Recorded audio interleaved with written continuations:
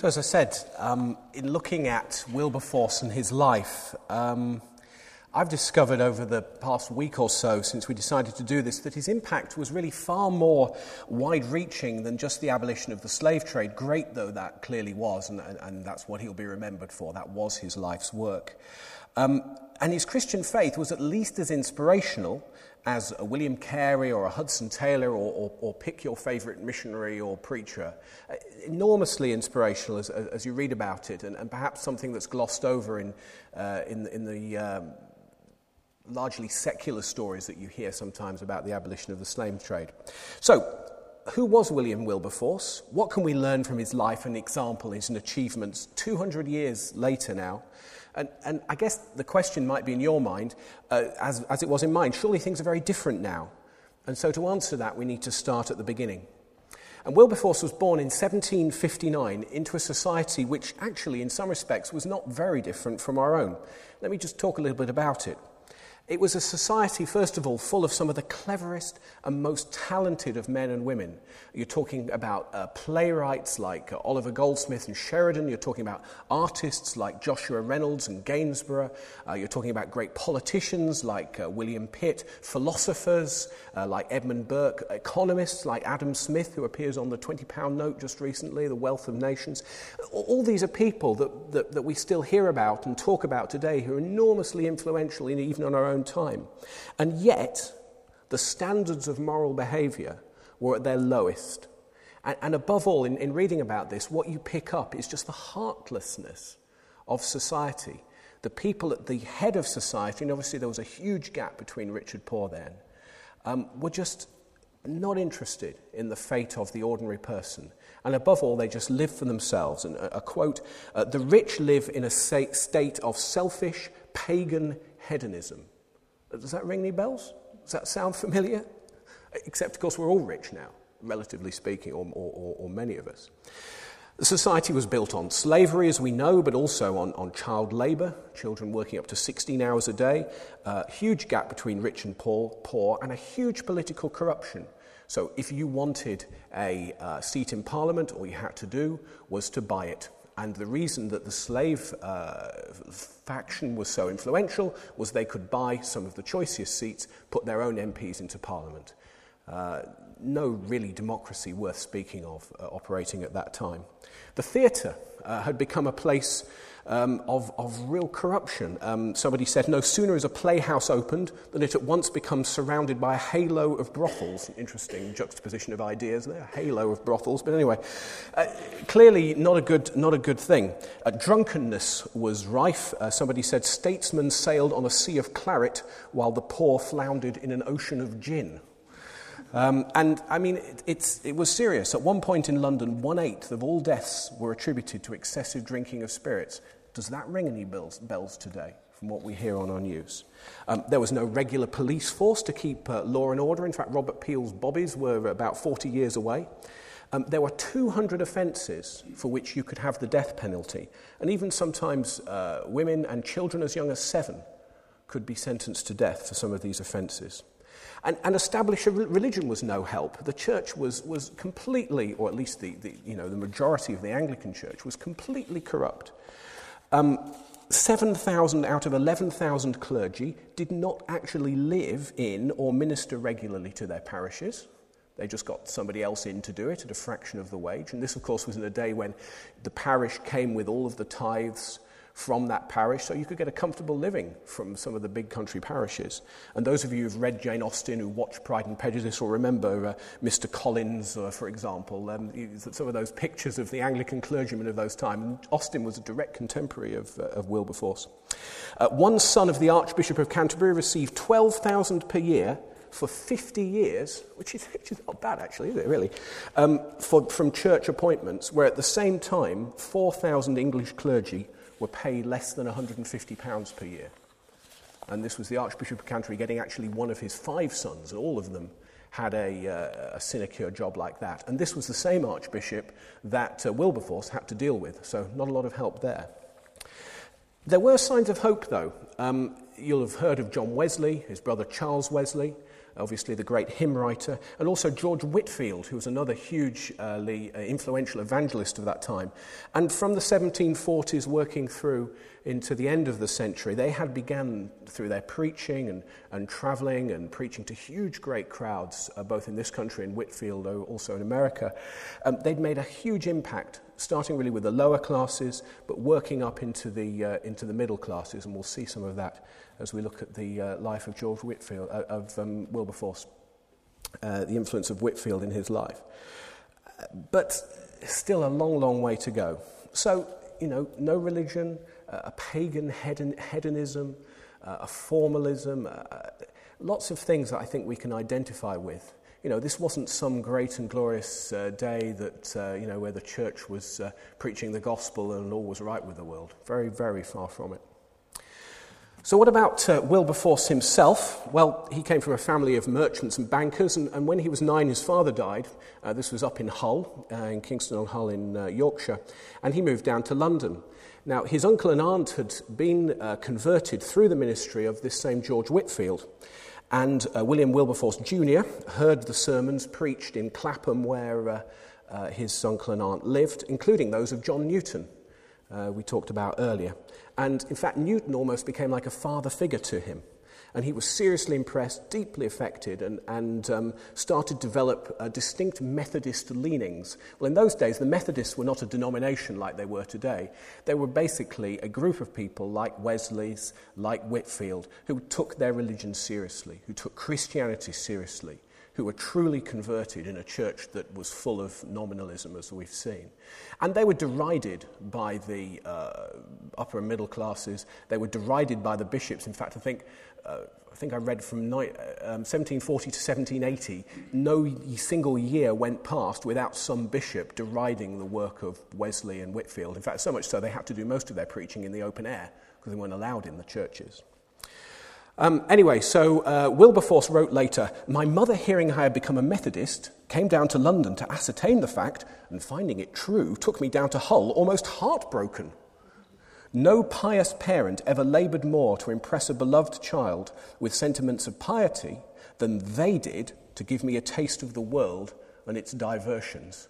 So they were very unkeen on Wilberforce being saved and becoming a Christian. So the Christian influence waned. Wilberforce enjoyed his parties, he enjoyed the social life up there in Hull, and eventually went on to St John's College, Cambridge, where he did pretty much nothing at all. In fact, he described his 3 years there as living a life of sober dissipation, which I suppose is better than drunken dissipation, which I suspect is what a lot of his contemporaries were doing at the time. In fact, William Pitt and many others were there too, including Thomas Clarkson, who you'll remember from Clarkson Street, and also remember was one of the great campaigners in the early days of the abolition of the slave trade. In fact, lived in Playford Hall, not far from here, and died here. So he graduated from Cambridge in 1780, took his seat as a member for Hull in the Commons, and 3 years later, the government, as it was then, fell. William Pitt became the youngest Prime Minister in English history at the age of only 24, and Wilberforce became the MP for Yorkshire, which at that time had, I think, 2 MPs, and it was hugely influential in terms of his influence in Parliament having that seat. So, 1785, Wilberforce was unassailable, member for Yorkshire, all the right connections, the best friend of William Pitt, high position in politics and society, and the future was very, very bright for him. But 1785 also marked a turning point for Wilberforce.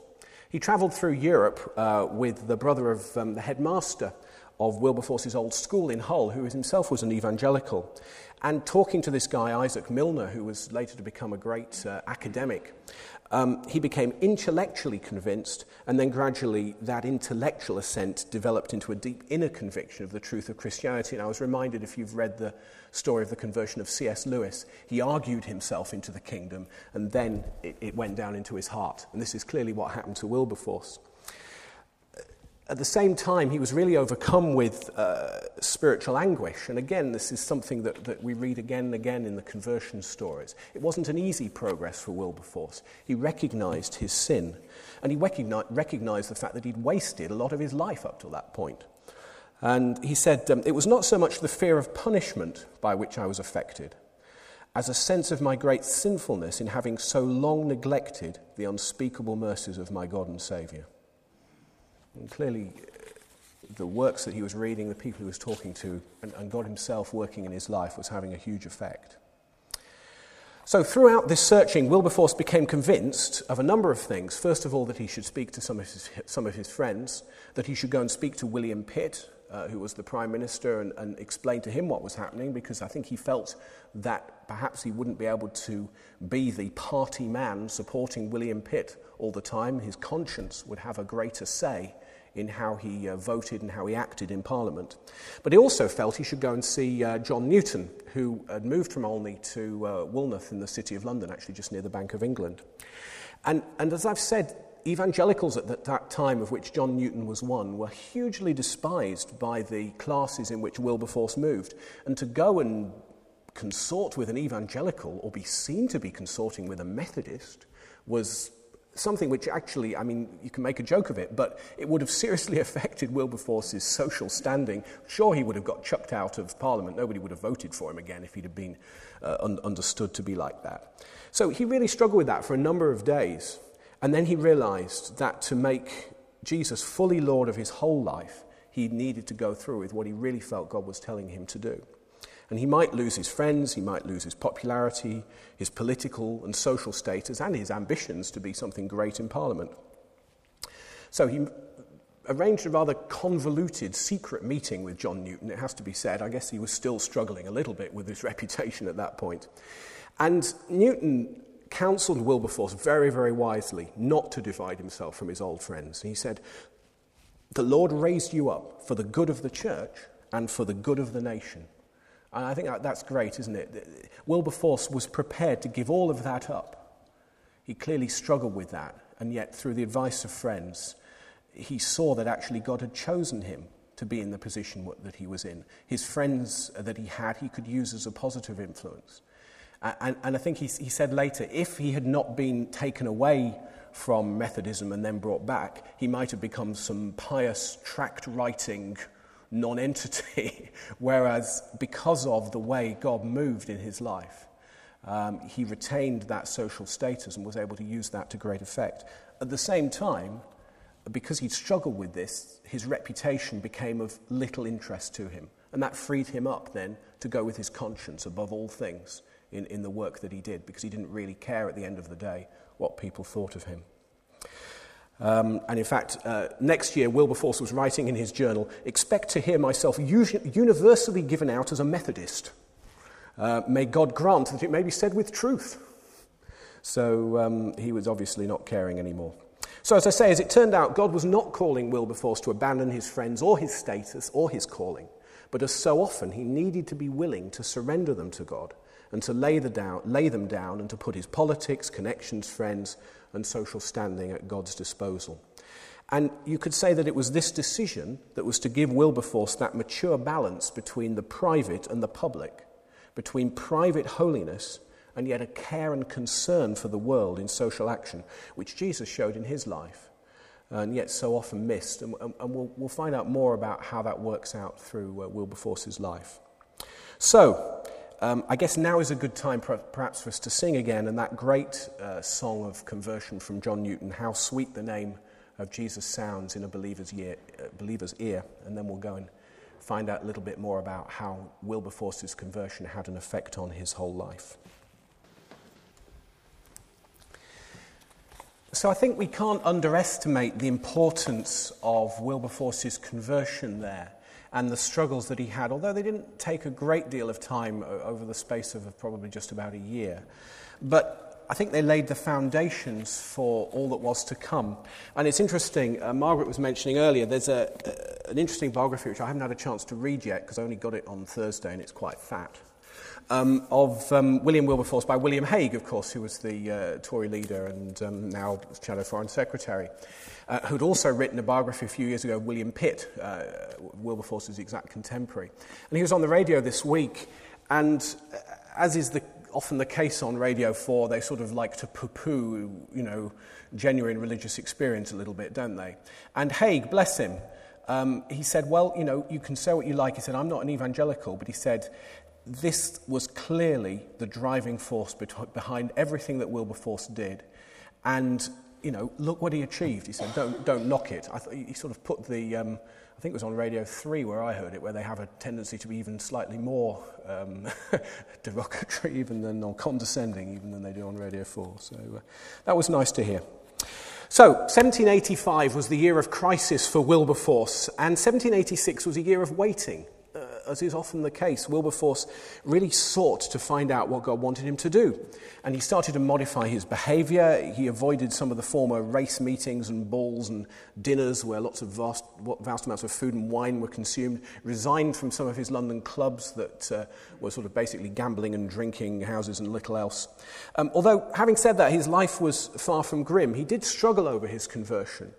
But after that, really, his life became far more serene and tranquil and composed than before. And in fact, his mother was pleasantly surprised by his cheerfulness and the disappearance of his quick temper, and said, if this is madness, I hope he will bite us all. So that's nice to see, isn't it? That he didn't just disappear into a trough of legalism, if you will, but his former self was still there, and God was using it, rather, to win others for him. So what were some of the key things as he sought to see what God wanted him to do? He really developed this strong sense of purpose. And in doing that, it was interesting listening to Simon this morning. He did all of those things that Simon talked about, which I'm now not going to get in the right order, so please don't check afterwards. But he sought God in prayer. And he sought God in the Word, and that's clear. But he also sought God in his many, many friends. And as he sought to live the life God had called him to, he discussed with his friends, both Christian and indeed non-Christian, people like William Pitt. It became clear to him what his life's work should be. And he said, and this is really the key quote, God Almighty has set before me two great objects, the suppression of the slave trade and the reformation of manners. Manners? Okay, this didn't mean that you shouldn't eat with your mouth full or anything like that. What he was looking at was the 18th century definition of that term, basically the reformation of morality, the return to morality, and we saw earlier just what a kind of society it was. And one of his biographers commented how these two things were so intimately related. On the one hand, it would take a profound moral reformation in leaders and people to obtain the suppression of so cherished a trade, i.e. the slave trade. On the other, only an unselfish battle like the abolition of the slave trade would demonstrate to God and the world that such a moral reformation was genuine. Without this emphasis on people's hearts being changed, there was no way that Wilberforce and his friends would have been able to get this abolition of the slave trade through, certainly not at the time when it went through in the early 19th century there. And I think that's important, isn't it? We look so much at society and we think, what can be done? And I read a quote which you may have heard of, obviously, which is that politics is the art of the possible. And yet for Wilberforce, politics was the art of what God could do, which sometimes seemed to be impossible. In the case of the abolition of the slave trade, I think to many people it was felt to be impossible. And in fact, it took him 20 years, as we know, from this decision in 1787 till 1807, when the trade was finally abolished. So, looking at Wilberforce's life then, we have this sense of purpose that he developed through this conversion, through this deep and profound understanding of God and of submission to his will.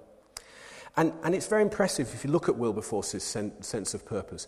It took 20 years and almost annual defeats in the Commons before the bill to abolish the slave trade was passed.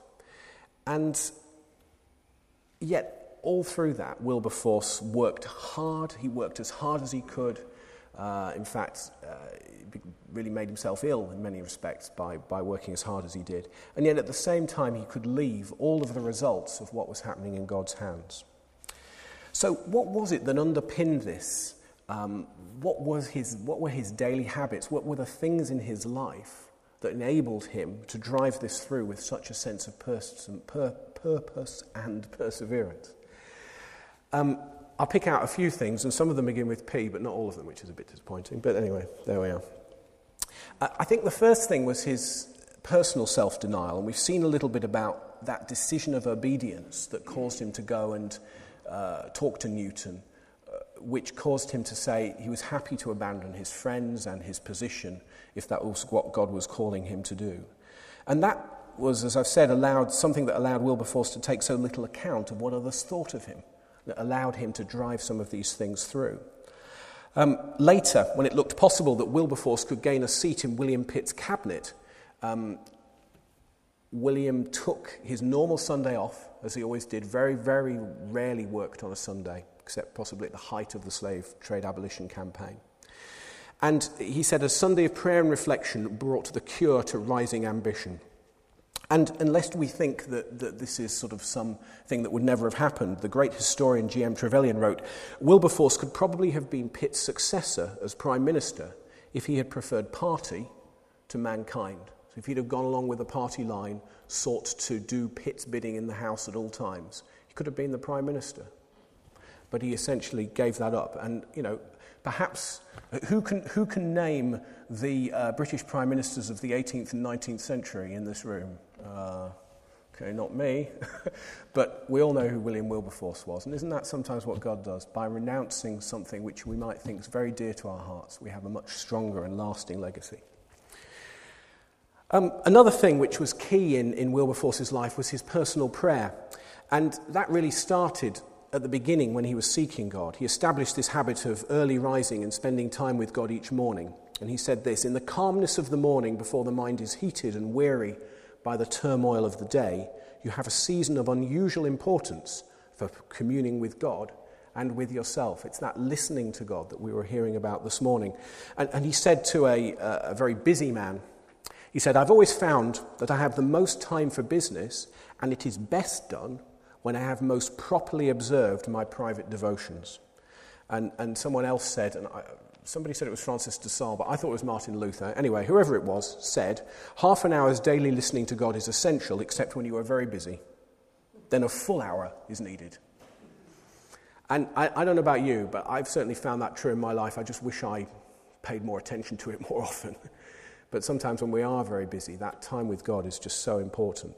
And again, as I've said, Wilberforce always kept Sunday as a day of rest too, as far as he possibly could. And that certainly helped him to keep a sense of perspective when he could have got carried away with so much that was going on. Another key thing for him was depending on the power of God. John Wesley said to him, unless God has raised you up for this very thing, i.e. the abolition of the slave trade, you will be worn out by the opposition of men and devils. But if God is with you, who can be against you? That kept him going through those 20 years, I'm sure. And when the bill was eventually passed by 1807, it was a thumping majority, 283 votes to 16.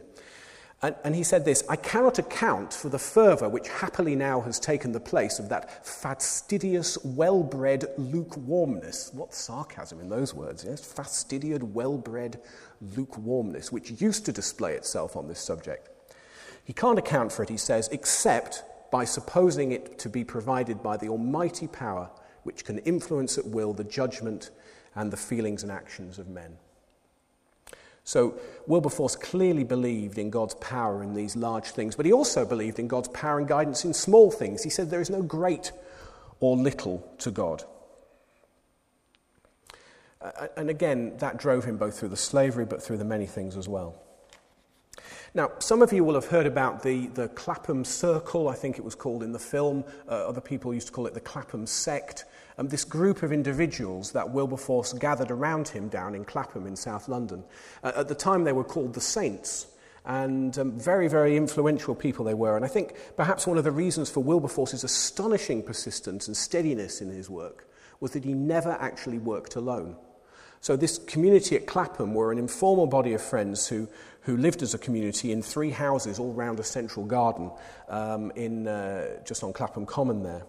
And it was informal, but it was also well thought out, as with much of what Wilberforce did. And it had basically the twin aims of a deeper personal commitment, so each person encouraging the other in their Christian life, but also to have a greater influence on political affairs.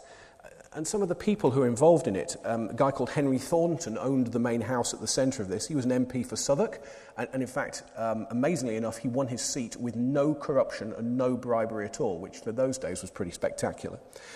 There was an old friend, Edward Elliot, who had had a hugely promiscuous youth, but then became a Christian, and he was an MP as well. Another guy, Charles Grant, was an entrepreneur, returned from India. He was another MP and a director of the East India Company. And the East India Company in those days was the company that was set up basically to administer India at that time. There was a guy called Granville Sharp who was a lawyer and had previously forced the Lord Chief Justice to rule that keeping slaves in England was illegal, which was quite clever of him. A guy called Zachary Macaulay. Some of you might have heard of the Macaulay, the historian. I think this might have been his father. He was a slave overseer and a state manager before his conversion. Another guy was the retired Governor-General of India. And then lots of other people visited. The local vicar was a guy called John Venn, who was the son of one of the pioneers of evangelicalism in the Anglican Church. There was a guy called Charles Simeon who used to visit, who was vicar of Holy Trinity, Cambridge, and immensely influential evangelical of his time. In fact, even today there are churches, quite a lot of churches, which are administered by something called the Simeon Trust, which seeks to make sure that vicars are evangelical when they get put into those churches, and that exists today. Enormous influence then, these people that surrounding. And I was trying to think of an example of today, and I'm not sure there is one, but Holy Trinity Brompton's the closest I can get to it, in that there's a church which has enormous influence, both worldwide, but also amongst fairly influential people in government and in the city and whatever. But somebody said this: no prime minister had such a cabinet as Wilberforce could summon to his assistance. And that was key for him in being able to do what he did. And these people were amazing. They had a common commitment. They had an accountability relationship. How many times have we heard that? We think that's a modern invention, don't we? Accountability relationships? Not at all. These people learnt from each other. They respected each other while feeling free to help each other overcome their various defects of character or temperament. And they frequently pointed them out without pulling any punches, as far as I can see. And each was pledged not only to the great causes which they undertook together, but also to help their friends attain the character and the destiny which God had revealed for them. Unless you think it was all a bit of a pious sort of community where they all went saying, "Bless your brother," and "How was your quiet time this morning?" It seems to me they had enormous fun, and certainly from everything you read, blissfully happy family lives. These were not people who didn't know how to enjoy themselves, didn't know to have fun. But they had it all centred in the Lord Jesus. And probably another very significant quotation from John Pollock, who's one of Wilberforce's biographers. Wilberforce proved that one man can change his times, but he cannot do it alone. I think sometimes as we seek to do the work that God's called us to, we have to recognise that God doesn't necessarily call us, rarely I suspect, calls us to do it alone.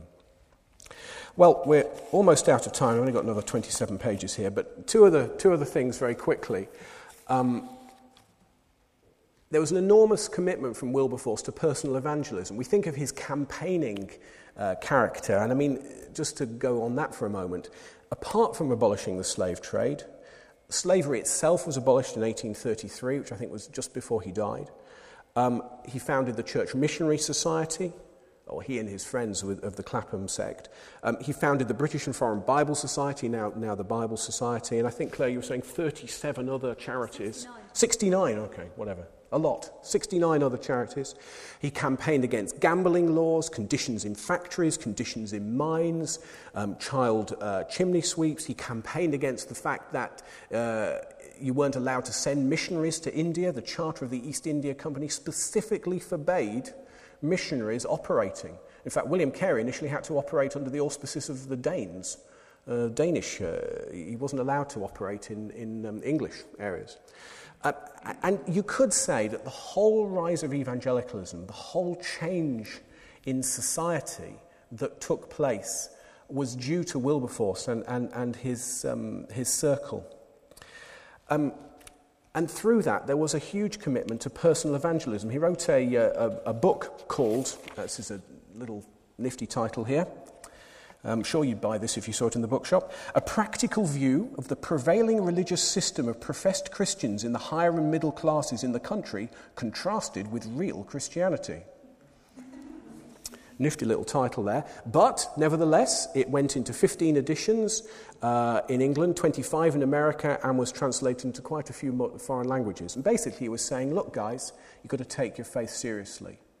An enormous call to a serious return to a real Christian faith.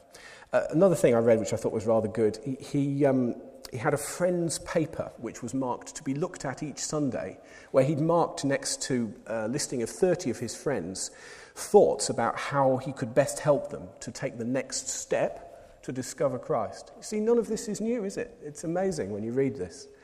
And even the other thing he used to think about, before he went to a dinner party, he would think of things that he called launchers, topics which would naturally lead on to a deeper conversation. And he even tried this with the Prince Regent, and those of you who know anything about 18th century history, he built the Brighton Pavilion. He was not renowned for his good behaviour, and he even had a go at the Prince Regent, which I thought was quite impressive. And one French woman came over to visit him and said, I've always heard that he's the most religious, but I now know that he's the wittiest man in England. So this was a man who used his charm, his personality, to great effect in seeking to evangelize his friends. And I think, apart from this change in society, which he worked very, very hard to achieve as well, there was enormous commitment to principles. And I love this. He said, this was his speech to the House of Commons about abolishing the slave trade. I have proved, particularly to West India planters, that the abolition is politic. In other words, it was sensible, it's expedient, it's a sensible thing to do, it makes sense economically, all those arguments. However, sir, policy is not my principle, and I'm not ashamed to say it. There is a principle about everything that is, and when I reflect, there is a principle about everything that is politic. And when I reflect on the command which says, "Thou shalt do no murder," he said, I have to stick with my principles. And he said this was deleted from his biography just after his death because they thought it was a bit contentious.